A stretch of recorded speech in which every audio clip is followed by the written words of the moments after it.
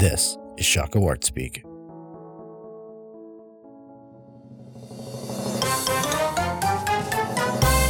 Welcome, and it's time to play What Did You Mean By That? With our host, Ian C. Hess.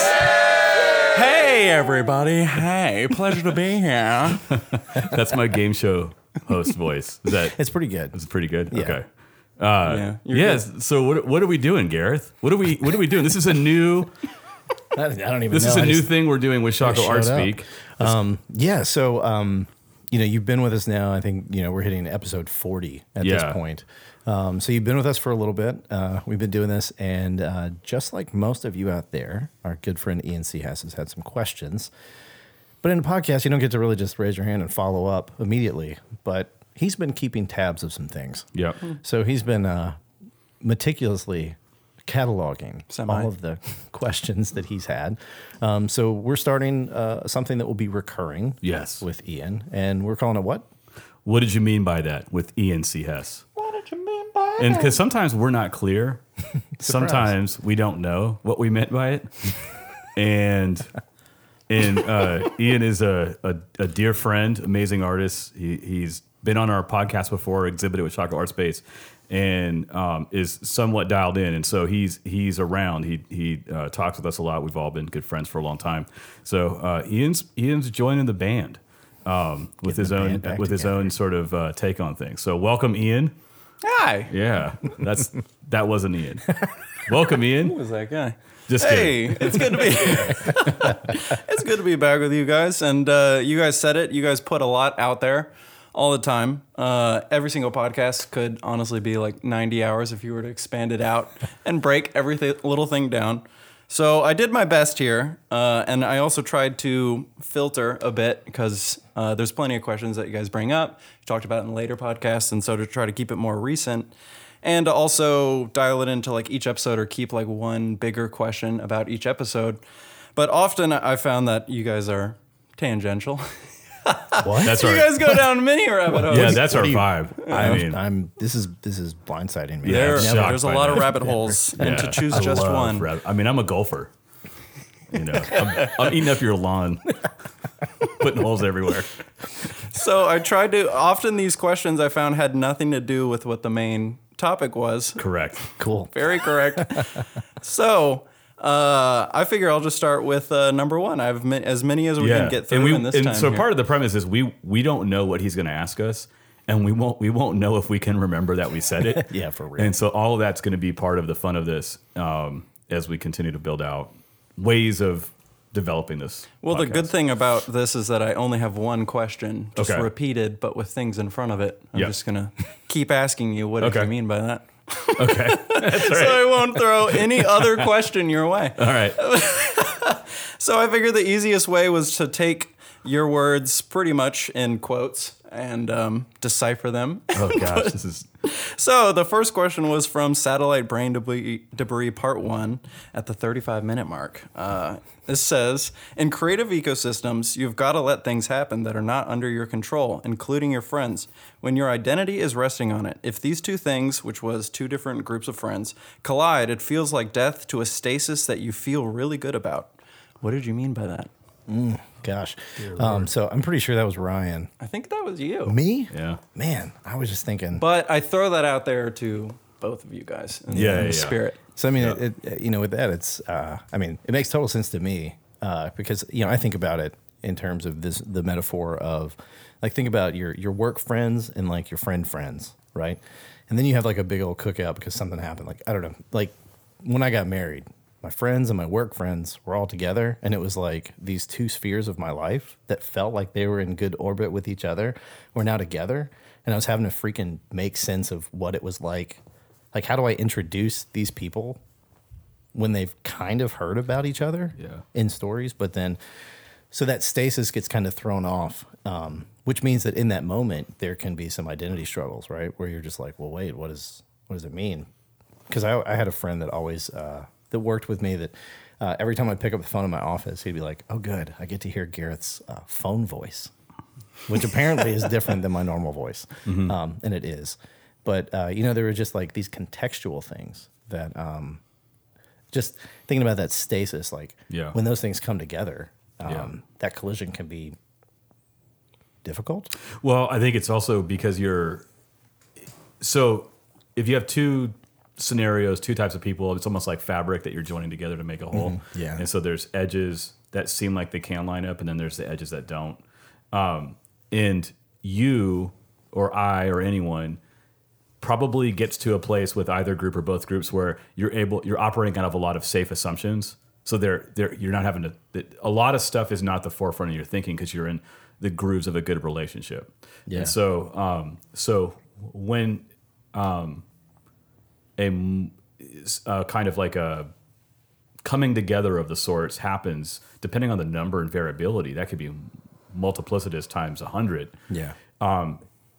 All of a sudden, everything that you typically can safely assume, if you will, in relationship to either or, is being brought up consciously, and now so you're multiplying more in your conscious mind regarding what's in front of you and how to negotiate it. That can mess up what I think the stasis is, if you will, which is the ability to safely assume a certain amount. And everybody has to do this because we can't think about everything all at once. So we have to get to a place where we build on past precedents with each other, and the danger is when we over-assume and take for granted. But the overcorrection is not to then not assume anything, all the time. Like, are you still Ian today? Like, we have to operate that way. We're contingent, so we have to operate that way. So all that to say, when you get into that kind of dynamic, you have to let other people do the same. You can't control it. Yeah. You have to let it foster and find its stitching to some level. The influencing you've done has enabled in a positive way that tension to occur, and it's up to everyone else collectively to sort of parse that up and create the stitching, if you will. Yeah. And I think about it in terms of like what we talked about last episode about collaboration even. It's like, if we come together and it's like, all right, like Ryan, you're a painter, I'm a designer, and we say we're going to collaborate on something. Well, we might both be so tightly holding on to our identity in those ways that when we come together, we're just kind of making some crap that's kind of Frankenstein together, right? So it's not like productive or healthy because we're holding on to that identity as ourselves individually. Sure. Or I'm coming in saying, hey, I want to do this cool thing and I need a painter to just kind of do the work, but not actually be involved collaboratively with me. And so I think it kind of gets at that too, is that if I hold so tightly to that identity that I have in these things, when I start to move into other groups with other folks, whether it's collaborative or whatever, I might actually miss out on a whole lot of really good things because I'm holding way too tightly to something that I should be a little bit more loose-fisted with. Yeah. What do you think, Ian? For me, when I was hearing it, I think a lot of it has to do with just authenticity. Like, I find different aspects of myself in different groups of people. It's I think there's a tension often of how come you don't act the same with other people? And it's like, I mean, why would you? Each person that you meet is a whole world unto themselves. Like, I was just learned this awesome word sonder the other day when we were talking about future show names. And it's the idea of you're walking down the street and it's the sudden realization that every person walking past you has a life unique and as multivariant of their own. It's a whole universe in and of themselves that just pass by you when you're walking down the street, and that's every single person. Yeah. And so that idea of like authenticity and being able to find different aspects of yourself in different people, I think gets attention when all of them come together, because the idea is to continually be yourself. I mean, you guys talk to it often, and there's a lot of the podcast, I think, brushes over the ideas of identity and how to hold it and how it's constantly being thrown in our face. And a lot of the notions of it, I think, are being upheaved in our culture right now. And those ways, I think, are really obvious. But how there's a meshing of different identities in the same place, like a barbecue, like you're saying. Yeah. I think those things need to happen as much as possible. Like, it was one of those few things that I think I did right in school, where I would go outside of the art school and I'd bring my work to like the engineering school and just be like, what do you think? Does this do anything to you? Like, it has no practical, or at least it has practical purpose in my life. But as far as you're researching of an engineer, me sitting there and doing monster paintings on a canvas isn't going to elicit the same response of a well-done bridge. So I think you were talking about it in the sense of collaboration and actually working with each other, but I think that same sense of collaboration can work when just intermingling with different communities and bringing them together in the same space. So I guess, well, yeah, because difference doesn't mean inauthentic. Like, right. So like, and Yeah. we get, so that's the thing where, we'll say like, so for instance, I may make adjustments or attunements, relational adjustments. So like when I talk to my son or my 7-year-old or my 10-year-old, they are specific beings, such that at different life stages, and it means something. The flexion of my tone, or how quickly I'm speaking, has a lot to do with how I love them, how I care for them, and how I relate to them as they grow and they're being fostered. And so, if you were to isolate me talking to my 5-year-old from my 10-year-old, you'll hear great consistency. But also, if you're only interacting with me through one channel, it can seem very jarring. So if somebody only hears me right this second, there's a cadence and a tone and a directness. If that's all you ever get, it's shocking when you see me like kiss my wife and tell a fart joke or something. right. Like that. I mean, you're not Yeah. going to talk to your daughter the same way you'd talk to your boss. Exactly. So those differences are not necessarily about whether or not I'm authentic. Although there are those that overstress that in authentic ways, but that has to do more with deception and not being forthright with intentions and angling for things. I mean, so we end up, we're just too complicated, too full of nuance and variation and fluctuation in certain respects to always boil folks down. You know what I mean? Like we're just too multifaceted for that. And so there's these like heat checks. You just got to check in with your conscience and if you're being a jerk or not, or if you're being dishonest or inauthentic. But also, I think the big one in there is like backing off of controlling it. Yeah. Like you can't double down on trying to force things that can happen organically in the sort of the cultivative milieu. Like Yeah. you do work and you set it in motion. I was talking to a person yesterday who's working on a project based around some COVID-19 stuff. And what they found is that as they started the project, it's grown to a lot more people. And, he was really sharing with me that he was having a struggle. He was trying to figure out, he was like, I need like a management philosophy that will help me with all of this. And I was like, I mean, maybe that's what it is. Or maybe you just need to let people do their own work. Mm-hmm. Like sometimes the best management is not over managing. Yeah. And I think that's what this gets at. So it's, and the control thing is tough because you want to make sure that everything is completely the way it should be because you have a mindset or a goal in mind for what that terminus is going to be. Mm-hmm. But who's to say that terminus is good or complete or finished or even something you're able to do, right? Or worth or good. Yep. So maybe that's more the question is what is the balance of being, I don't want to say in control, but on top of manifesting projects like you've talked a lot about like being a visionary isn't the same of owning an idea in the same sense. And so it's like when you're trying to make things happen with a lot of people, I mean, there's every single schedule that goes into it and everybody's own life, each and unique as possible that each one is. It's like, how do you not force things, basically? If you really want something to happen, it's like, I guess, and also the other part of the question more so was like, how does the stasis exist for each person? Like, what is it that is in a stasis? Is it you in your identity and how you see yourself? And when you speak to other people, it's reflected in a way, like either you're confirmed as who you are or things about yourself are absolutely denied. I guess the balance of making things happen and being in your own right, making things that happen that you'd like to happen. I think that's a heart of the question. Or I'm rambling. Yeah, I mean, I think it's tough, right? Because it's so. I think the word that keeps popping up in my head is just what Ryan said about nuance. There's so much nuance to it, right? And I think what it means is that we always have to be learning more about the people we're doing work with in like real ways, right? So when we talk about know and be known, it's not just like, oh, hey, you're Ian C. Hess and I'm Gareth Blackwell. Okay, cool. We know each other now. No, it's like we've known each other for, dude, it's like almost 10 years. And so, and in 10 years, do we know enough about each other that we just say, we're good enough. We can do this. No problem. I've But had then my also- fill of Gareth. We're done here.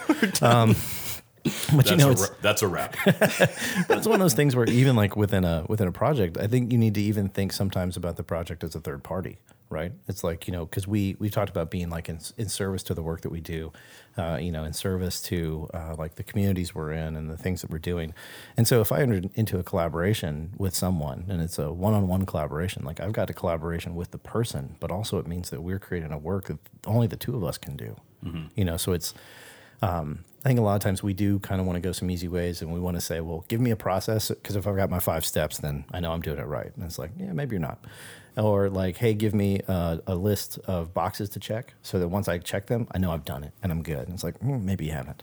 But if we kind of go into it with more organic sense and say, no, I actually care about the person I'm collaborating with and I care about the work we're creating, then I think what that does is it frees me up to, again, have a little bit looser fist with things and say, I could let go of that, or I could hold on to that because I really, really do believe in it. And that's helpful, I think. The know and be known is partly the answer in that, like the way I think you're getting at, Gareth, because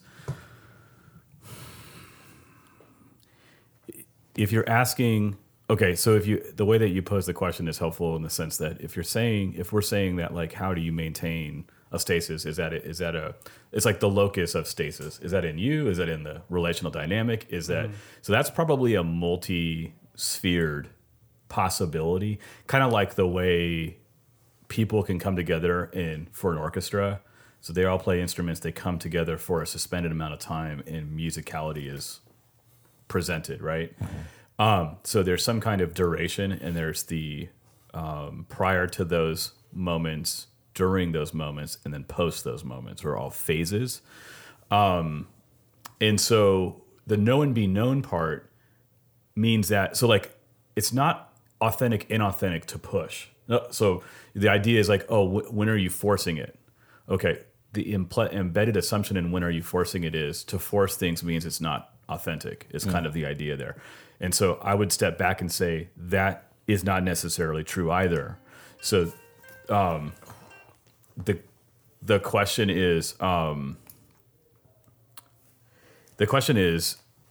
how well do you know what you're doing, yourself and those you're working with, so that you know when to push, force, and when to not, but also when to apologize and when to not, when to seek forgiveness and when to not. Yeah. And so in the messy relationship, that dynamic equation is what you're stewarding through those phases. So there's the cultivating of the relationships, there's the stewarding through the relationships, and then there's the willingness to understand the outcome and then decide how long that persists for. And they're like overlapping conditions that are relational. So they're organic, they're not rigid, they're not wooden.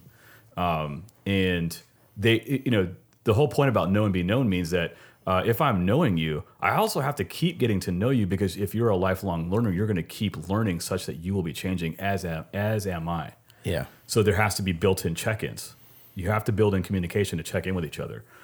So there's the sense where I have a reasonable amount of settledness within me. That's the contentment piece.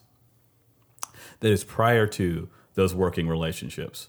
When I come into those working relationships, certain things are settled for me. In other words, I'm not working for the approval of others in terms of the totality of my value and self-worth, but I am working for the agreement and approval of others regarding what we've determined to do together. And so it's a heart disposition.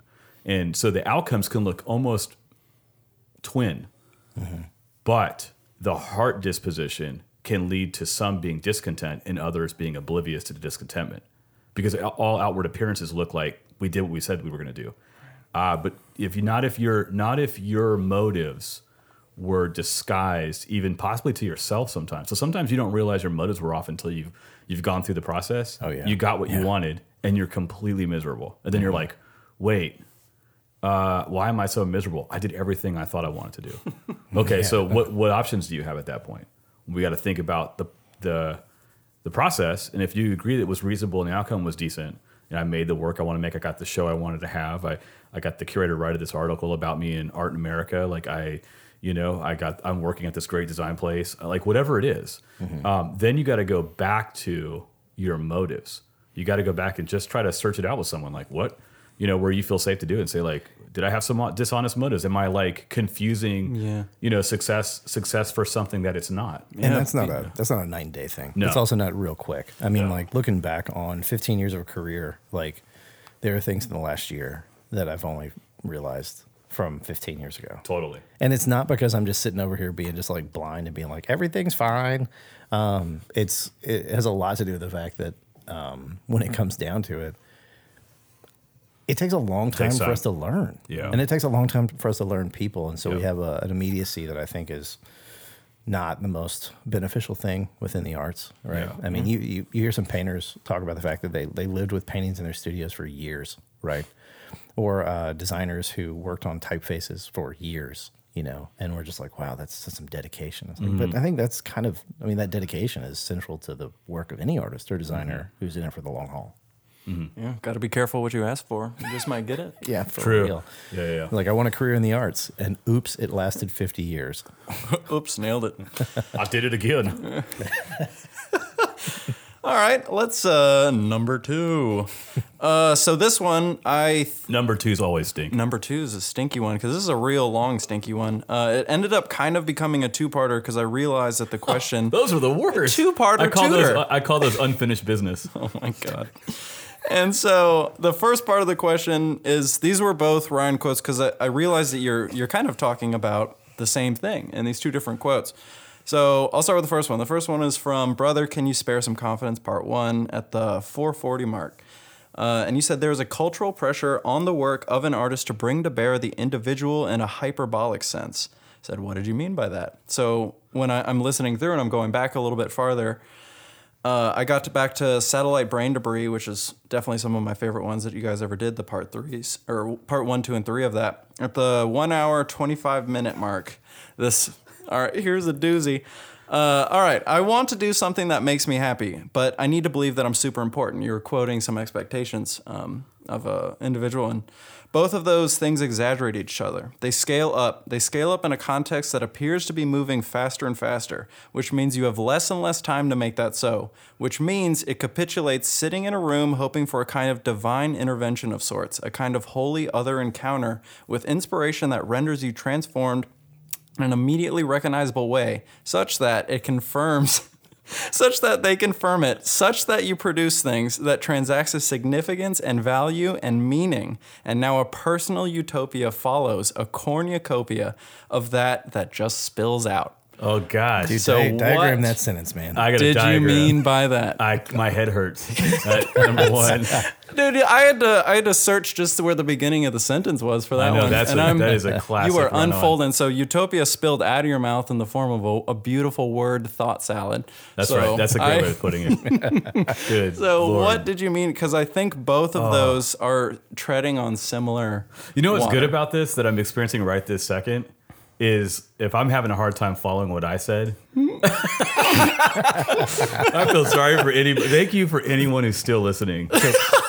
Will you read the first one? Yeah, read them First again. one, nice and simple. There is a cultural pressure on the work of an artist to bring to bear the individual in a hyperbolic sense. Yeah, the hyperbolic sense is okay. So what I was trying to do in the second one is show the extrapolation from the personal desire all the way out to a kind of macro expectation. So from the micro to the macro would be the framework for that second, right? So we'll come back to it. So the micro, macro. The hyperbolic question is to say that we can't submit to the process very well without front-loading an extreme amount of expectation that we can estimate as justified. So it's like I have these expectations for this action that I might do in the next moment, but it has to satisfy all this criterion. Yeah. And so then what happens is it becomes hyperbolic. It's not real. It's an inflation of something small. Mm-hmm. And the needing to inflate it is to make it vivid to you. so you can grapple with determining whether or not you will do it or not. And so that means oftentimes people are buffered and fall to their own hyperbolic vision of what they must do and of themselves before they ever do it. So what happens is it renders them less able to move into action and more dependent upon a divine intervention. Something has to break in that is out of my control because I'm paralyzed by an inordinate estimation of myself and the work I have to do in terms of its importance, its value, its assurance that it will be meaningful, so that I'm not wasting my time or being perceived as less than. All of that becomes too pressurized. But instead of conceding that, we billow it out. So then you get to that second statement, and it's building from, it's stringing together the ideologies that have influenced each other from the personal to the corporate, if you will, or from the micro to the macro. Does it make sense? So it becomes that's to say that if you play those two, which I love that you put those two questions together, the second question shows you how quickly you can be sandwiched under the weight of that. Right. You see what I'm saying? Even just describing the situation itself is correct. Seemingly crazy. Overwhelming. In itself, just like paralyzing. Right. Yeah, it's also, I think there's a lot of it that goes into the fact that we're real good at getting the cart ahead of the horse. Oh, yeah. A lot. Right. So if the foundation for what I do in my career as a creative is the building up and glorification of my personal identity. Like if we see it, we've talked about it a lot, right? If I want to wear the uniform more than I want to do the work of an artist or creative, then what happens is I start to have that list of criteria. And those criteria, this is what it means for me to be doing good work, which we know as three practicing actual artists, that list of like be famous, be loved, be rich, all those things like is I haven't experienced that yet, right? And it doesn't feel like a part of the daily work. But then we start to look back and say, well, I'll only do the things that get me that. And so you have people who are a year out of school and are saying things like, well, I'm not going to take that job. That's not getting me to the gallery in Chelsea. And it's like, well, maybe it does if you take that job like 20 times over again. Right. And then at some point you get there, right? So that hyperbolic view of self doesn't also, it doesn't allow for space or account for the fact that like there is a growth curve between where you are and where you desire to be. Yeah. I don't have any problem with you wanting to be rich, famous. Everybody know you being in books for hundreds of years from now on out. That's great. But understand there's a process there. And it doesn't happen tomorrow. Right.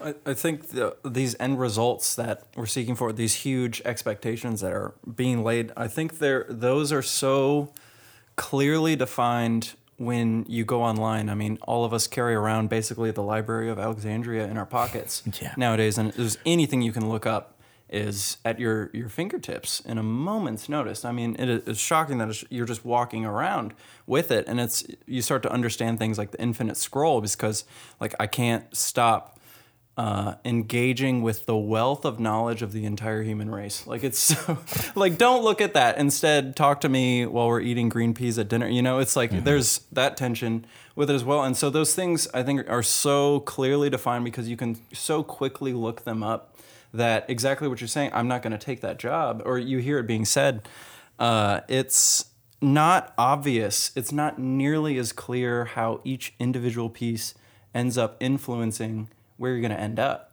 because the desire for the self-utopia or the actual utopia can be so clearly defined in your mind that you don't see every single brick that had to be laid to pave that road. But also, it becomes sentimental to the difficulties that would inhibit it from actually happening the way you think in your mind. But also then the difficulties are the opportunities that ground the work you do in reality. Right. And so when you try to untether your ideas from that fact, then it becomes aggrandized and difficult to obtain to. If you practice that a long time, you know, there's an amendment to this kind of idea, which is there's every person who in their mind has like this is not going to make sense probably, but I'm just going to throw it out there. You know, I keep thinking about wrestling, WWF wrestling, WWE. Yeah, totally. They're very hyperbolic expressions of human desire. They're amplified expressions of desire to a cartoon level. Artists oftentimes can be trained through the academy to assume that kind of attitude. Now, me saying that will rub you wrong because you're thinking about wrestlers, but your heroes are rendered that way through art history. You know, yeah. so most art heroes, Warhol, like you look at all these artists and they are aloof, mysterious. There's a lot that's withheld so that you get this kind of crystallized picture that is hyperbolic in a sense, like Picasso. And then, you know, and then as you become bitter to the inability to obtain to that, then you start to look at their human failings more critically, possibly, because now those are the more meaningful thing, and it allows for a kind of inverse, which is to be so self-loathing and so self-critical that you don't make. Yeah. So then you mature. So you confuse maturity for being more cynical, depressed, doubtful as an overcorrection for the other, whether in your own personal life or just in the canon of art, if you will. Mm-hmm. And I still think there's just a third way, which is to say, like, both of those can be rejected. You know, in reset, if you will. Like we can examine these things, which is what this whole podcast has been about, is trying to cultivate sort of the garden of ideas that can be communicated repeatedly from multiple angles until it starts to wash over you in such a way where you're like, oh, I'm good. I'm a success, and it's meaningful that I'm making in my studio, in my house, in my garage. We have people that have defined closets as studios, and they're doing incredible work that is meaningful and impactful and so on. So anyhow, not to repeat a year's worth of podcasts, but that's sort of like the premise. And that's why we have a long view for this podcast. That's why we would spend a year throwing seed on the ground. Mm-hmm. You know what I mean? I mean, so you throw it on the ground, then you wait to see what sprouts. You have an idea of what seed, what packets they come from. Then you start gardening. So that's the phase I think of the life of the podcast we're entering in. But also, that's the kind of time it's going to take for people to even acclimate or decide if they want to hang out and listen. You know, I mean, so that's what we're talking about, producing books, where we'll actually streamline the content, give you source material, books we're reading, expand on ideas, clarify it, so then you can chew on it in a way that doesn't negate the podcast, but they complement each other. You know, so those will be coming out. Anyhow, that's why we're doing this. That's right. Yeah, I got tired of Ian, and Gareth got tired of Ian texting us going, wait a minute. Wait. What did you mean by that? All right, let's hop on to the next one.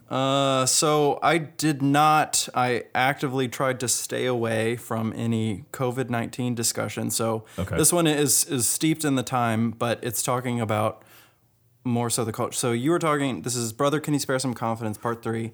COVID-19 seems to be fast-tracking where the world was already headed. What do you mean by that? Oh, it's great. So there's a lot of fun stuff in this. How do you unpack this question? I feel pukey. This one's harder than the last one. I love this. So here's something fantastic. Okay, well, if we are on a certain trajectory, then that trajectory has an end. Right? It has a point where it's headed to. And most people will be like, well, you can't possibly figure that out. Well, if we go back to what basic physics says, it says that any sort of vector that has a beginning point and a point where it currently is has a point where it has to go because it already has all of this momentum built up behind it, right? Vectors work. A lot of our culture is like that. We start from places, we go from assumption to assumption, and most of the time we do not have drastic departures. Right? There are huge events that will make things change, but we don't seem to have drastic departures. Also, if we think just individually about ourselves, then we all know that there are times when we have been on systems of habit or things that we've been doing long enough, and then something in our life changes and it exposes what we were already doing but didn't realize it because now the circumstances are different. So you think of this in an easy example would be someone's bad with their finances, and it's not that big a deal because they got a really great job. Well, they get downsized. Their finances are not really any different in terms of spending, right? But their income definitely is different. The change in circumstance exposes the reality that already existed. So when you look at the culture of the United States, and not remembering the exact context of that quote, it's exposing a lot of things that already were. I think one of the things that it drastically exposes is that social media and digital connectivity is not good enough. Like straight up, it's just not. I mean, like terms have popped up in the last few months, like Zoom fatigue. You know, like what the, like, yeah, no crap. Like none of us are super excited about another Zoom meeting, right? Nobody's super excited about the dinner you're having with a friend or a family member with their face in a computer. But we're sitting here like 6 months ago thinking about social media as like, oh my gosh, it's so great. I'm so connected. Everybody's sharing everything. And I'm just like, no, it's not. It wasn't great then, and it's not great now. It's just been exposed because we don't have the other thing, the actual connecting with humans. And so all this stuff looks like crap. Well, it looked like crap before. Nothing's changed except the fact that circumstances are a little different. And that's not the only thing. That's just a single example. Yeah. So, you know, it's like whatever weak points there are in what we're resting on. Yeah. Have been they were going to give out. They're giving out faster and exposing what they can and cannot do. And a good friend of ours, James, I'm just going to steal an idea that he expressed recently in a talk. He said something that he's like a sponge, and he soaked the sponge up with water, and then when it was squeezed, what you get is water.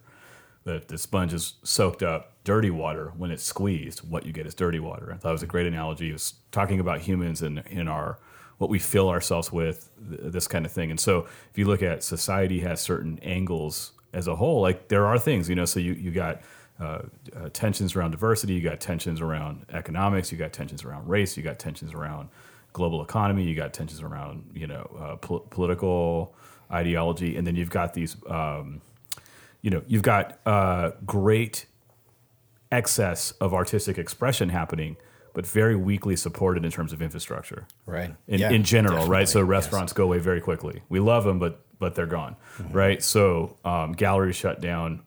You know, so there's the way in which things were headed, which is, you know, a lot of people pushing for AI, pushing for, you know, life to be more firmly lived digitally.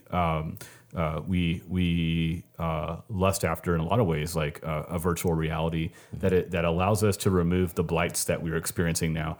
So there's where our aspirations are being placed, and then there's where we're actually resting, right? It's like my uncle. This is I hope my Uncle Jeff's not listening. My Uncle Jeff hold that thought. My Uncle Jeff in the late '80s had a Pinto. You remember what Pinto is? Yes. Really terrible cars. Yeah, God bless. So and this is in the age of big sound radio systems, booming bass out of the back of your car, speaker systems, hip hop, low. So he couldn't afford a nice car. So he primered his Pinto and built this ad hoc, awesome sounding bass system in his car. And the thing was, the car, because it's a Pinto, foundationally couldn't hold what he was trying to communicate to everybody else. And so it didn't matter what he did, it was a Pinto. You see what I'm saying? Yeah. And it just kept breaking down. It had the problems that Pintos have. There's a reason why you could, you know, you actually go get one on a lot by them giving you money, you know? That's a word picture in a way of like society is like we're pressurizing these systems and these methods and that are actually, now here's the thing though, don't get me wrong, a Pinto was made for transportation. So Right. It's not a deficiency at the level of its basic function. It's when it's expected to do things it was never meant to do to such an extent that it can't hold up to it. Right. That's what we're dealing with. So the perceived collapses that people were speculating on have been expedited. So if we're like, hey, our food sources, our food supply, well, that just got expedited because now we're dealing with like certain places not, you know, serving meat any longer. Like you're seeing it, what was going, where we were heading was going to be the case. Now it's happened sooner, which could be a grace to us because it could wake us up like smelling salts to go, oh, I was relying on the perceived connectivity of social media in a way that it couldn't uphold to, which means that tool now has a new freedom. And if I can put it back into a better context, understand what it can do and not rely on it for what it can't. Yeah. You see what I'm saying? I think also, like, I mean, another thing that makes me think of is, you know, I don't know, probably 20 or 30 different students I've had the same conversation with over the last 3 months. And that conversation is, hey, can we talk? Yeah, sure. What do you want to talk about? What am I going to do?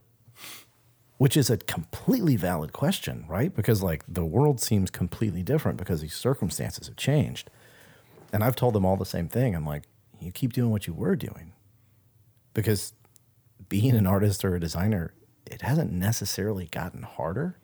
It's just much more visual how hard it is right now. Yeah, that's the point about all the galleries going away. Everybody was hustling to begin with. Yeah. It was never not hard. Right. Now it's just it's exactly what happens to schools when the budget when there's budget cuts. The arts go first. Yeah. Well, why is that? Because there's a base level assumption about the value of the arts, which means nobody ever goes, "Hey, we're going to have to cut math because for real. we're going to keep the art program." We don't do that, which says that at the depth of our fundamental assumptions, that's where we place culture making. Yeah.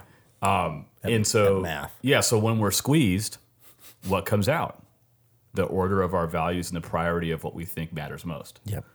Yeah, and I think it's tough because like, students are just like, well, but there's got to be something more than just like continuing to make, and I'm like, no, that's the only constant in my career is continue to make, right? I mean, yes, there's going to be different circumstances, and yes, it might look different at times, Breaks and pauses. but you don't have a career in the arts if you're not making. Like I still like that. I just have Oliver Jackson yelling in my head from his talk at the National Gallery. It's like, if you're not making, you're not an artist. Yeah. And this is a guy who's several decades of proof, right? Yeah. He understands it. It's not speaking like flippantly about it. Right. But, it's one of those things where it's exposing where we already were. Yeah. And I think the last thing with this is there was a fantastic article I read a few weeks ago that a friend sent me. Thanks again, Philip. That a friend sent me, and the article was talking about the fact that like the problem we're seeing right now is that we stopped being a culture that builds, we stopped being a culture that makes. Instead, we've become a culture that's very consumeristic, right? And not in the sense that sort of like sophomoric sort of arguments about consumerism is like, but in the sense of like, I'm here to absorb things. I am here to take. Not the buy sort of stuff, but it's very much like I am a consumer of all things. I consume products, I consume people, I consume time, I consume entertainment, but I'm never turning that back around into a byproduct that is making something else. So when you get to a place where now you can't really share a lot of stuff in the ways we were, yeah, consuming the practice just becomes of so hollow. That's interesting. That's what Elon Musk was just saying on the most recent podcast.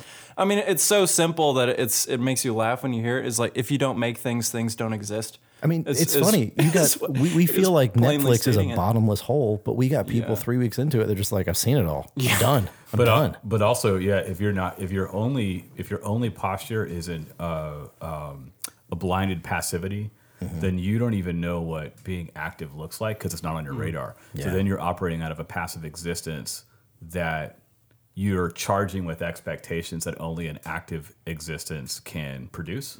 So there's a disconnect between those 2 points, and it has to do with your orientation towards things. Because if you're curating only to out of self-preservation, and you're passive about it, well, you're gonna have a very thin skin, a thin set of outcomes, and it's going to fall apart when squeezed. Yeah. On the other hand, if you're making stuff, you can be, God bless the hobbyist, but you can be the hobbyist and just as discontent because your making is allowing you to buy your time and escape, and maybe only has a consequence for yourself, which is totally fine. But also, you should know how to balance that. You should probably go make friends and probably build connections, and not only hide out with your train set forever. Like there's the person who model train, love model trains, but you can give your life to something in a way that's insular also. Right.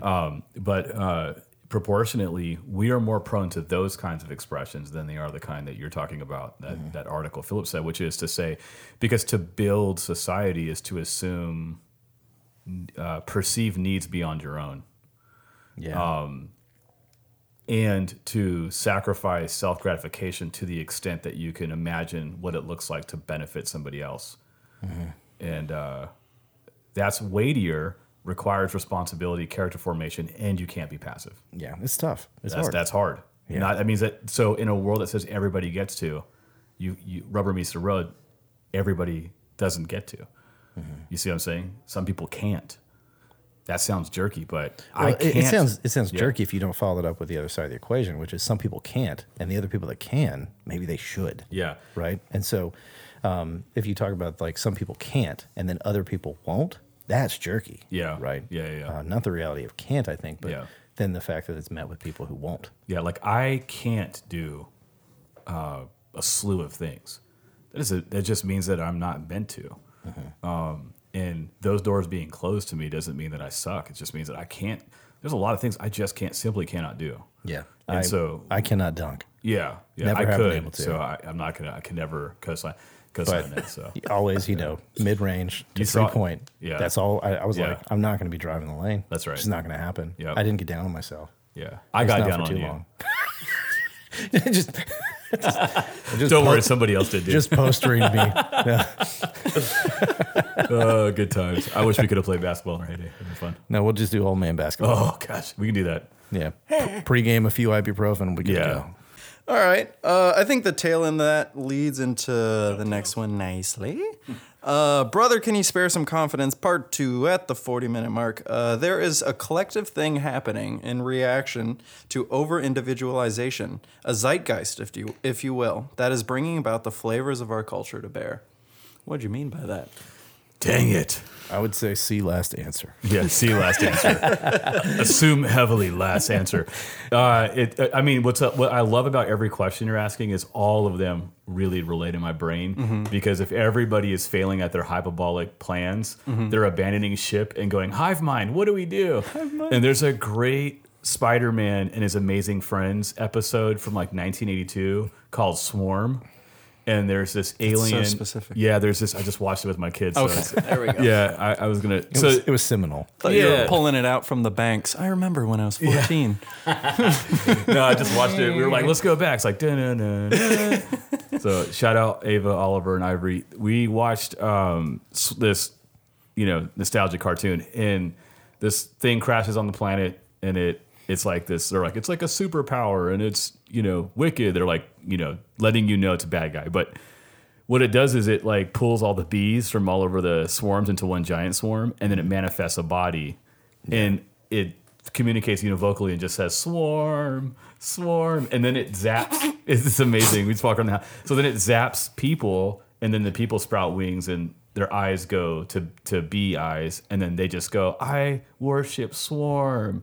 And so they still look individuated, but they're overwhelmed by their mindless succumbing to the swarm.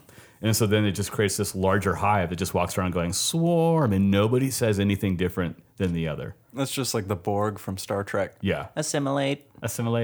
So the pursuit of safety bleeds an overreaction to perceived threats to the failings and the trappings of overexpressed individuality has people moving in the opposite direction because of and because of a couple of things that we've talked about. And this is always going to sound like I'm being a total jerk, as if I don't struggle with these things too, which I can't stress enough. We're not just saying that as lip service. Like It comes from experience. Yeah, if you know us, then you know that we're fairly real people and got problems. So.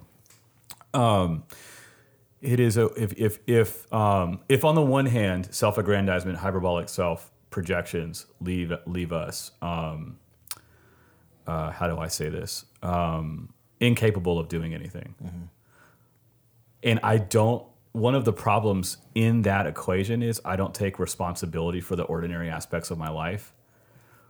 The move to the hyperbolic swarm self, hive mind, still means I don't have to take responsibility. Yeah. So in either case, you're avoiding difficulty and responsibility, which impede upon the hedonistic bucket we talked about in the first of that series. So pleasure is dropped way low.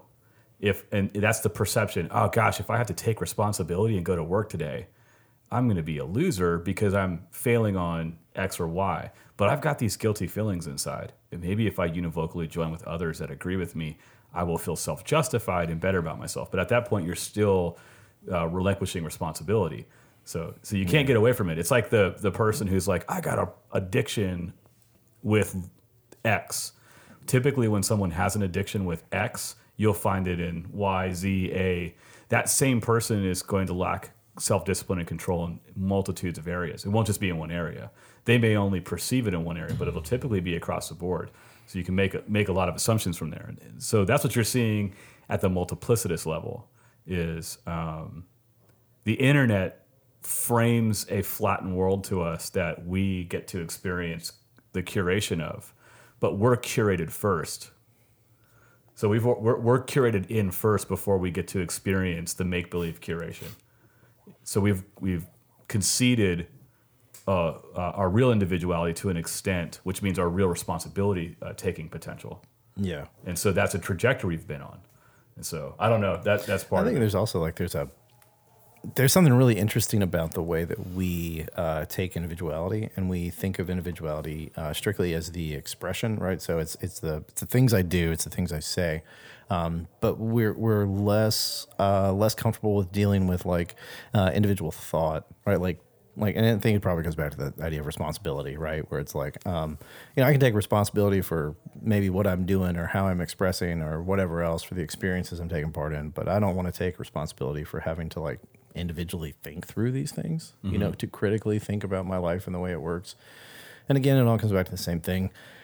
I think a lot of the stuff that we see that not just us, but a handful of people everywhere are always talking about. It comes down to the fact that like there's a way of life that's just easier to deal with, right? At least in the immediate. Mm-hmm.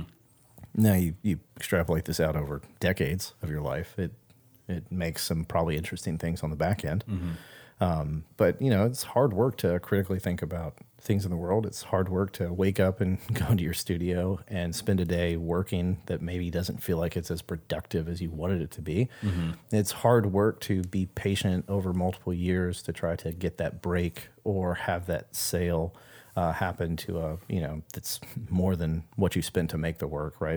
That stuff's hard, and nobody's minimizing that at all. Yeah. But I think what we do need to recognize is like, just because it's hard doesn't mean we shouldn't do it. Yeah. The work aspect of what we do, I think a lot of times just turns us off from it in places. Yeah, definitely. I think I don't want to do the work because the work is hard. Therefore, it's not fun. Yeah. And if your premium in life is fun and comfort, if you have propensities towards fun and comfort, which are great things, yeah. But if that's what you're like, if that's where you build your bedrock, then most everything that you do in your life is going to be difficult, and things you probably won't persevere at, including a studio practice, because all of those are a threat to your first desire, which is comfort and happiness. Which is funny because like limited sense. I don't know the last time I couldn't really tell you like the last time that I did something that was fun and comfortable. Mm-hmm. But I've done plenty of things that I've had a great amount of enjoyment with. Yeah. Right. But I really do like the stuff I do, even if it's hard. Mm-hmm. And in fact, I think there's actually a deeper sense of fun and enjoyment or whatever at the hard things, because when you complete them, you're like, oh, that's great. Yeah. Also, it's just that great. That's that pre-conscious stuff too, is our desires are out of whack with our we put a high premium on feelings. And not to become Spocks, and not to stay Kirks, So I'm not saying one or the other, but it's to say that we put a high emphasis on this. So then what happens is feelings determine our actions and our outcomes. But a lot of times actions bring feelings about in a way that accord better with whatever you're doing. So there's plenty of times where I don't feel like whatever it is. Sometimes it's like I don't feel like playing, with my kid or something like that. But then I do, and before you know it, they have me laughing, and then we're like having, a good time. Right. More times than not, when good time, okay, I would just challenge anybody to think about either if they're in a relationship or when they were kids, depending, is when a good time is planned to the point that the stress of achieving the good time is allows you to never meet it. So the vacation that you can't wait to get home from, where you've done everything on paper you hoped for, but you were miserable and exhausted because it was so. I'm not anti-planning, by the way. Everybody knows that, but it was so forced that it's going to look good. Like Elon Musk said about online ghosts. It's going to have a good online ghost life. It's going to look good on Instagram. The pictures are going to be there. I'm going to stage it all. But at the end of the day, I was miserable at the expense of the things I dreamed about for a year planning it. So there's something there where we need to kind of shift our understanding a little bit, and that means it's got to be messier. But I will say to you, I do think actions better determine feelings. So like if love is an action before it's a feeling, you will find loving feelings occurring more often. If art is meant to bring about satisfaction and you're dissatisfied, you will find that the more you make, the possibility of satisfaction showing up is better, as opposed to waiting until it's an orientation of action first, because we're embodied beings, I think. And so I'm not saying that's the answer. I'm just saying I think that's the thing we're not doing enough of, which is, by the way, why. So prior to COVID, anxiety is off the charts in America. Well, that's because Americans are made, humans are made or are the kinds of beings that are meant to build. So when everybody's in recline or repose and gorged on experiences without doing anything, it's going to make you anxious. Yeah, and I think if bed sores. Anybody out there is kind of pushing back about that, where they're like, "What made to like?" Blah, blah, blah. I mean, just think about each person as a kid. Like, what are the major kid toys, right? Like, everybody loves Legos. Ain't nobody who doesn't love Legos. Facts. Just a thing. Cardboard boxes and Legos, man. Yeah, people are building stuff out of trash, right? Yeah. You got kids. Toilet rolls. My kids, like, they got blocks, they got Legos. Like, it doesn't matter what else you give them. They're going to take cardboard boxes, Legos, and wooden blocks, and they're going to play with those all day. Mm-hmm.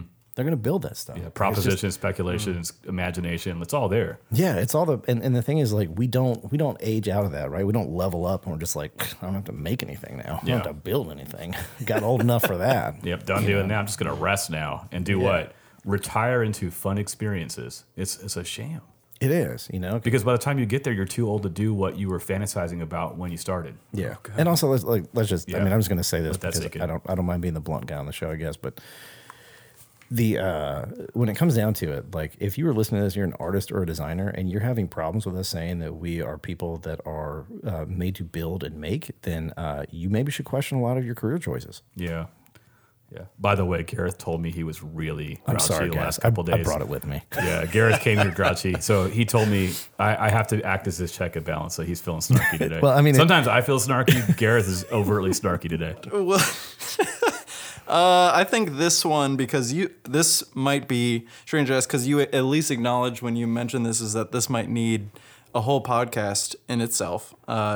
Inspired by actual events at the 1 hour, 6 minute, 30-second mark, you said, "We think pop culture is trivial. On the one hand, very fun. On the other hand, inconsequential. So we don't think it has any influence on us, yet it's utterly shaped us." Yes. What did you mean by that? Yes. We domesticate. Well, okay. So we overestimate our ability to not be affected or influenced. Mm-hmm.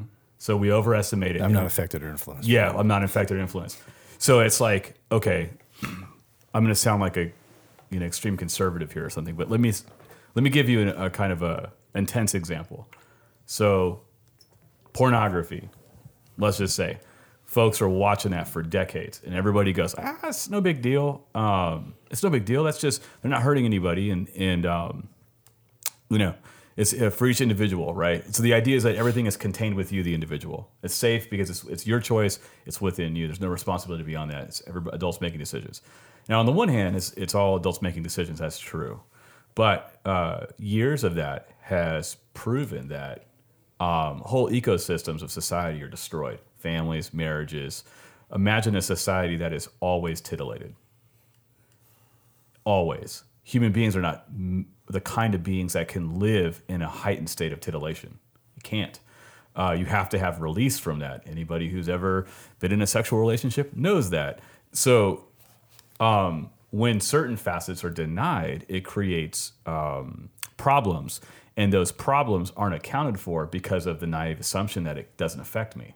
So now it's like the person who is like suffering from the effects of dehydration, but instead of going to get a drink of water, they go to a doctor's, and then the doctors try to treat symptoms, and it creates a bill. It eats up time, and now you're going to alternative medicine, and then you keep going with it. Now you're influencing and affecting all these other people all while you could have just drank a glass of water. I'm thirsty, so I lit some sage. Yeah, yeah. You see, but so I mean, so there's this idea that because out of the overinflate itself, it's got to be something more than that. It can't just be that I need to drink some more water in my diet. But so we're prone to that. We're prone to then look at like, I give you an example for me. I grew up in enough of a way where I listened to hip hop and like rap from the time I was 5. So by the time I was 18, 19, 20, 21, 22, I mean, I have like a pretty large world of voices and music and phrases and attitudes and sayings. And so people would say things like, hip hop and violence. And you're like, no, there's no correlation there. There's no correlation. It didn't affect me when I listened to that stuff. And, but what I found was once I stopped listening for a while is certain habits of attitude and tone did change. Like I didn't feel as aggressive towards people, like, which is not to demean the genre of music. It's to say that it had an influence. It wasn't just pop culture. It actually was real people with real points of views using influenceable and powerful mediums to convey ideas that wash over you over time and shape you. So there's no neutrality to it. If you endlessly watch Jerry Springer, which whole swaths of culture did, society starts to look like Jerry Springer. Why is that? Because it made something seem more palatable and acceptable to our eye and more concordant with our own personal existence, such that people started living out the Jerry Springer show. Yeah. Right? I mean, I'm using extremes in the negative, but it's to say that in every sense. It's like all you need Instagram to do is start promoting. I'm gonna start promoting like a certain look. And all of a sudden, everybody's following that look. All you need to do, right. And so what happens? I'm far from that look. I got to get Botox, and you see people doing it. So if right now I'm going to try to make one up. If the new look, the right people shave a stripe down the center of their head and pierce 3 points, the front, the top, and the back. All it takes is that to happen a couple times. And now you're dealing with kids wanting it and parents fighting with their kids with no categories for how to negotiate these things. Before you know it, you have people rebelling to do it. You have, celebrities doing it. And before you know it, it has changed some sense of who we are. You have to submit to the machine to feel like you're curating. So you have to be curated first before you can sense curation in that passive way, right? In that Wall-E kind of way where you're told to wear blue or green. And so what happens is in order to kind of like create a sense of uniqueness or shock or difference, things tend to become more absurd and more base level and harder to discern as meaningful in any kind of communicative way that is spoken, or so it's intuitive felt, but not, and it creates greater license to carry on, and I'm not regulating that per se, but I am saying that at the heart of it, we want what we want, and we want the convenience to say it's not hurting anyone so we can have it, which is another way of saying I'm not interested in responsibility taking, because to deny myself something is to say I'm going to take responsibility for others by taking responsibility for myself as well. So I'm going to say no to that so that I'm not a burden, right, over here with, whatever, like the person who's looked at certain things too much that they become distorted in their looking perhaps, or, it's like me, for instance, like I've sincerely have struggled with my weight back and forth, since my 30s, since I turned 30. And, for some reasons I can't understand because I'm not like eating like a house, but COVID-19, I put on a lot of weight. And what's tough about that is it doesn't just affect me. It affects my kids. It affects my wife. It affects my friends because my countenance, my disposition is different. I become insecure. I start to carry myself differently. And then I let it boil over typically. And then I bring that burden to a doctor who is a real person, not a robot. So then that real person is having to bear undue weight from my inability to take reasonable and consistent and steady responsibility for myself. So that's just, these are just easy examples for me, right? To kind of say that it doesn't take much to get from point A to point B as far as what I mean by this. You see what I'm saying? Like, Yeah. it's like the person who can never get enough, and now they're looking at really inappropriate stuff online, right? It's gotten to a point where it's like unethical to a level that could put them away, right? Yeah. But because there's no baseline, they can't stop. Or in the art, sometimes like things become shocking for the sake of interest at a level that some of the people doing that stuff would have never dreamed of or wanted to do. But they've agreed to their first supposition, which is I want to be a maker, a cultural influencer, and we don't steward it well. And so we end up doing trivial things, which is interesting, by the way, because I've always said in times of war, you would see a lot of this shook down because there's certain things we won't grab onto in a good way. Like if you got to choose, you're gonna an external looming threat will impose an order to your decision making. Oh yeah. You won't fight about certain things as much with each other. Right. Yeah. Well, one thing I was thinking with this is just kind of the idea that like I don't know how critically does a fish think about the water they swim in, right? And that's the way I kind of think about pop culture in that respect. Is it's all there, right? It's ever present. Now, the water that fish is in is definitely going to have some influence on it, right? Because it is literally what they're in. And so you focus too much on the water, you miss a whole lot of stuff as a fish. You focus not at all on the water, then you're not really being that responsible in some Right. ways. But I think, when I think about this, the thing that comes to mind immediately is, been at a university long enough now to see that when a freshman or sophomore class is kind of coming in, you will see things that they are making that look very similar to things they were consuming in pop culture 2 to 5 years before they came to school. Yeah. So there's a kind of way that pop culture even has that influence on the way we make or Yeah. what we make or how we make, right? So let's say you're watching some folks that you subscribe to on YouTube that do making or building or whatever else, and you can see how quickly those things change, right? Mm-hmm. There's no thought about like why they're making it. They're saying, Mm-hmm. oh, these are the colors, these are the trends, these are the things. And it comes in quick and it burns out quick. Yeah. you I mean, know? so pop culture has a place and a power. Yeah. And it shapes. And there's no question about it. No question about it. And power is not the same as shallow. And so you can have a powerful shaping influence that maybe lacks a depth that sometimes we want. Sometimes we can't afford to wade in deep. And so you need it at a pop level. Sometimes there's depth to pop stuff, but we deal in the economy of pop culture. That's what we put all our money and time to. Is there a world where we're carrying other people upside down? I mean, The one we're living in. yeah, I was going to Yeah. say, it might actually That's the one You we're think in. it's already there? It's Yeah. that's no. If it's happening, that's Yeah. the world. You don't get there overnight. So if it's happening, this is the same world that Yves Klein was using women's bodies naked and painting paintings with them in front of beat poets and 60s swingers. And so if anything, that's not radical enough. yeah. It's pretty tame and kitsch.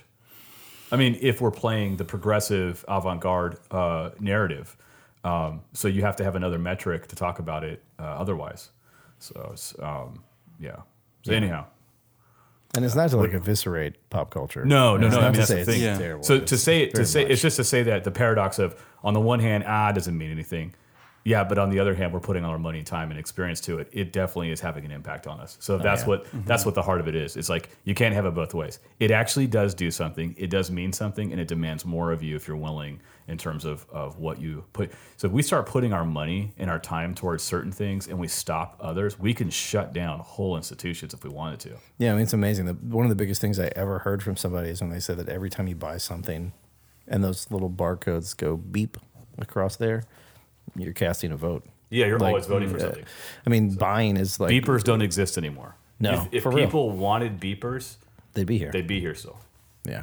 But we can't choose what we've never had before. I mean, there's a lot of Yeah, there's I mean, a lot in it, but consumption is the most regular form of democracy that we take part in. totally. There's a quote. Right. Well, you guys talk a lot about responsible making. I think in that same sense, responsible consumption, like treating your 100%. brain Yeah. like it is the influenceable sponge Yeah. that it is. So I don't think anything that you guys said is like knocking down pop culture. It's more so just like pointing where it's at. Yeah. It's like highly esteemed. It's especially when, something goes through and it really does pop through the culture. Yeah. All right. So part 2 of our little game show today is What's Who it called? Said That? What's it called? It's called Who Said That? Okay. So this So is the this part- sub game in the This is the sub game, and this is just said on that? you two to take responsibility for your words and own them as best as possible. So who so said that? How about this? So read the quote to us, and then we'll each cast our vote, and you tell us who's right. Okay, All right. there we And go. We'll see what we That's can the pull best out way of to go this. about it. Okay. All right. So I've pulled these quotes just from as scattered as much as possible. I had a bunch of note pages that every once in a while something would I just had to write it down because it and of itself, just by itself without its context, is beautiful. So let's. scared. I'm so scared. Yeah. Where should I start? Maybe I should start with a really easy one. How about I'll start with an easy one. You get to be so neutral right now. Eating at my favorite place, Taco Bell, which is everybody else's favorite place. It should be. Who said that? I'm gonna vote Ryan. on that. Yeah, I mean, I'd like to think that is a part of the hive mind experience, and that everybody's saying that, but it's definitely me. Hive mind, Taco Bell, Swarm, Taco Bell. Swarm. I'm glad that was put out there. I didn't ask Ian to do that, by the way. He's really his own agent. He's done all this hard work. I so am my own agent. yeah, All right. It was kind of like playing Tetris with toilet rolls. Who said that? Oh gosh, I think Gareth said that. I think Ryan said that. Gareth's right. Gareth. No, you're right. Ryan said that. What? I said that? You said that. Dude, I could have sworn you said that, Gareth. No. Really? That's great. I sincerely, I'm going to be fully honest with these. If you asked me to put $5 on the table, I would say Gareth said that. That would've means lost we're becoming $5? one, Gareth. 'Cause I've had. All right. In an Okay. age where everything is in your brain, where do you go for ideas? Who said that? I think that's Gareth. I think it's me. It's Ryan. Dang! What? You're so bad at this game. Dang it, this is tricky, dude. Oh, It yeah. is. It Tell me is. again. In an age where everything is in your brain, where do you go for ideas? That's a great quote. It is, dude. Congrats, man. It's a good one.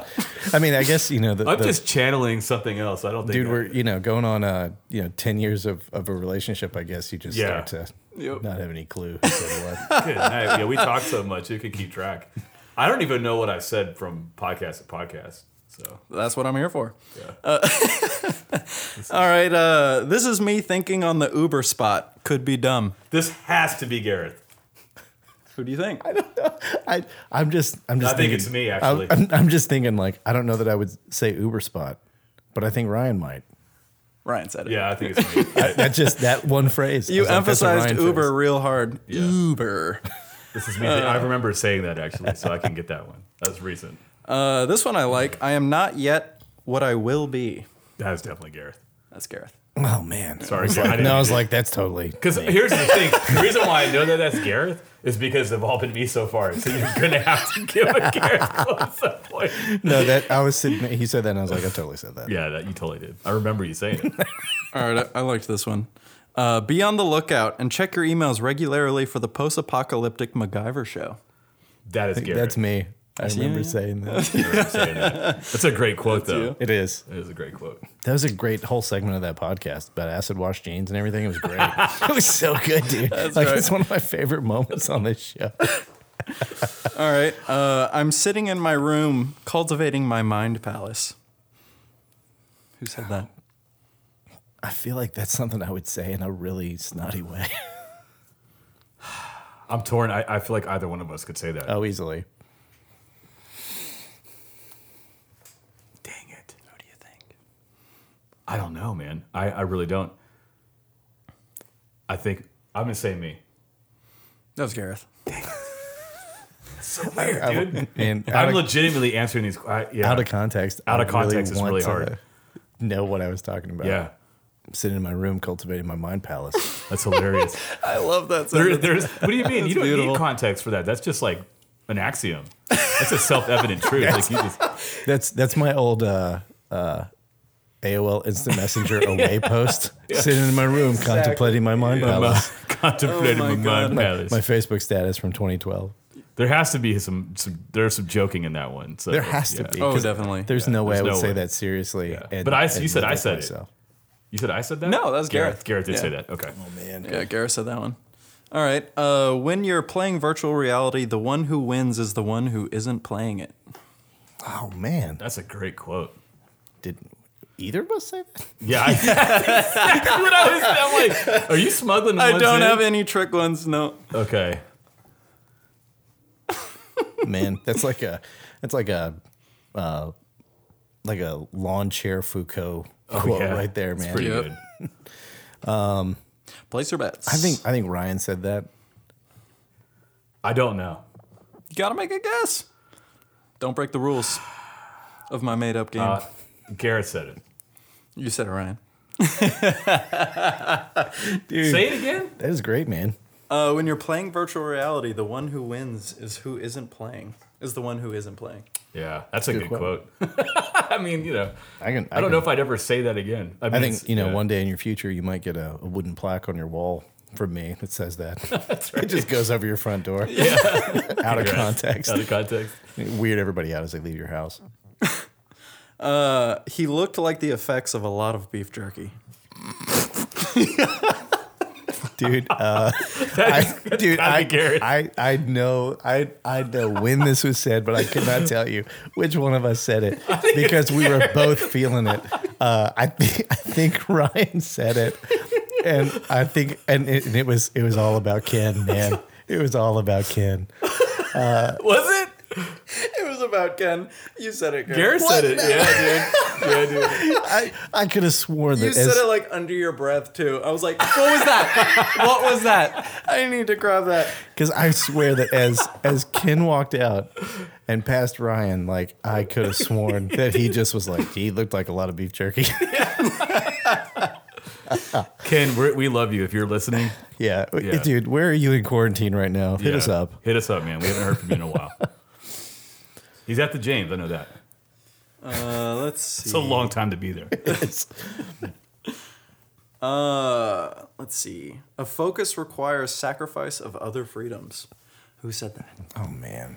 This is way harder it's- than I would have thought. It's tough because like I have said things like that Yeah. before. So I don't know who said it then. I'm gonna go with Ryan on this one.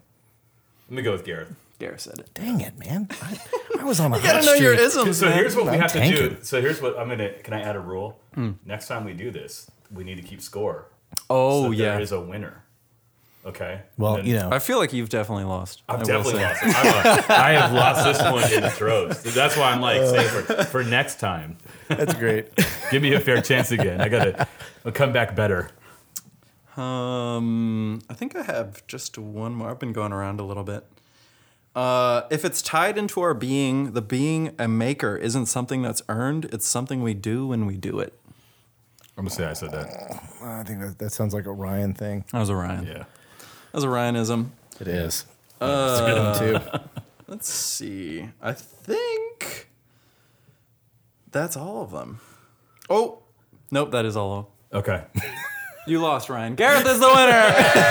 Tell him what he's won, Bob. So this has been great. I think this has been really fantastic. Hopefully, y'all out there listening think it has been too.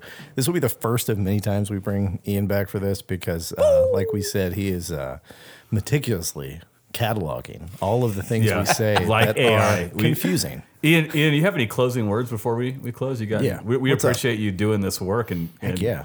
having these ideas and coming on and being a part of the team. So this has been in the making. This was in the vision. So Oh, definitely. We're happy to be here at this point in our lives together. No, I'm just so thankful for you guys. I really do listen to you guys a lot and really take a lot of the things that you've said at heart. I mean, you said it. It's been 10 years. Like I don't think Yeah. I've had that thought of that amount of time. It's crazy. Has gone by. So I don't know. It's the same thing we've been talking about throughout. Is like basically being in touch with your influences, how you're influenced, and I couldn't possibly ever say that you guys haven't had an influence on me that is wonderful, I think. And I think this has been a blast. I love Yeah. the podcast. Obviously, I listen to podcasts all the time. So to actually be in the stratosphere of the sharing is awesome. I will say that right now I've been sort of taking a serotonin detox is what they're calling it online, and just taking a step back and taking this time to really concentrate on myself and like what I want and deepen my relationships as much as possible. And in this, there is this hope, this sort of Hail Mary that's going to be happening in July. It was originally part of the plan that me, Eli, and Christina were going to be doing a show at Black Iris, which would probably also be our last time that we get the opportunity to show with them. So, and it seems like the timing is coming together. Yeah. It could be miraculous enough to be the first Friday out of all of this stuff. And so we're calling the show Silver Lining. And if it comes out together and if it all manages to somehow synchronously pull together, I'm going to be pushing that real hard and show that this whole time throughout this break, I've been working diligently, making as much work as possible. So I hope you guys would be able to come, and I hope the whole city and anyone listening to this podcast. You guys are listening like in Australia, right? Yeah. Maybe people want to get out of your country a little bit. Yeah, come on over. Come to it. And one good plug too is, before Gareth and I ever talked about podcasts, years before that, Ian and Eli used to be in my class and would tell me, your class is like a podcast. And dude, if you ever do like a podcast, and Ian for years would be like, dude, you should do a podcast. And Ian pounded it into my brain. So, in some ways, from my end of the equation, Ian was definitely a catalyst to that. So, it's kind of great to be full circle. And then lo and behold, Gareth was dreaming about doing a podcast for a long, long time. And so we hadn't shared that with each other, but it all happened when it was supposed to. Mm-hmm. So with that rhythm, I'm excited about us being at this point, and I'm excited to see how this develops. No, it has too, especially going through some of the older, because I'm like, I wanted to pick up on something that you guys mentioned in that podcast. Even the production difference, it's like so immediately put. I mean, your voices have refined, your thoughts have refined. I mean, both you guys have learned to just, do this dance far better in such a short, and it's only like 40 episodes, you said, right? Or this is going to be the 40? Just a little That's over insane. A year. That's crazy. I mean, there's so many podcasts, that are on like 1,200 and beyond, and they're still like kind of figuring it out. Yeah. So it's one of those things in the same way, like we were talking about earlier, it isn't always obvious how each brick is building the bigger whole. Yeah. And sometimes when you come back in, or you take like an overview and actually walk through kind of this road that you've been laying so far, it's like, you're actually going somewhere. It's coming together. So it's awesome. Yeah, we are building towards something. So. Yeah, definitely. All right. Well, like always, thanks so much for sitting down with us for the last, almost hour and a half. We appreciate it. What did you mean by that with Ian C. Hess? And don't worry, we will be back with future installments of What Did You Mean by That? What did you with mean by Ian that? C. Hess. But we love you guys. Thank you for being a fantastic audience. Thank you, guys. Check you later. You've been listening to Shockoe Art Speak, a production of Shockoe Art Space. We are an independent, non-profit art gallery in Richmond, Virginia. We can be found online at shockoeartspace.com and in real life in historic Shockoe Bottom.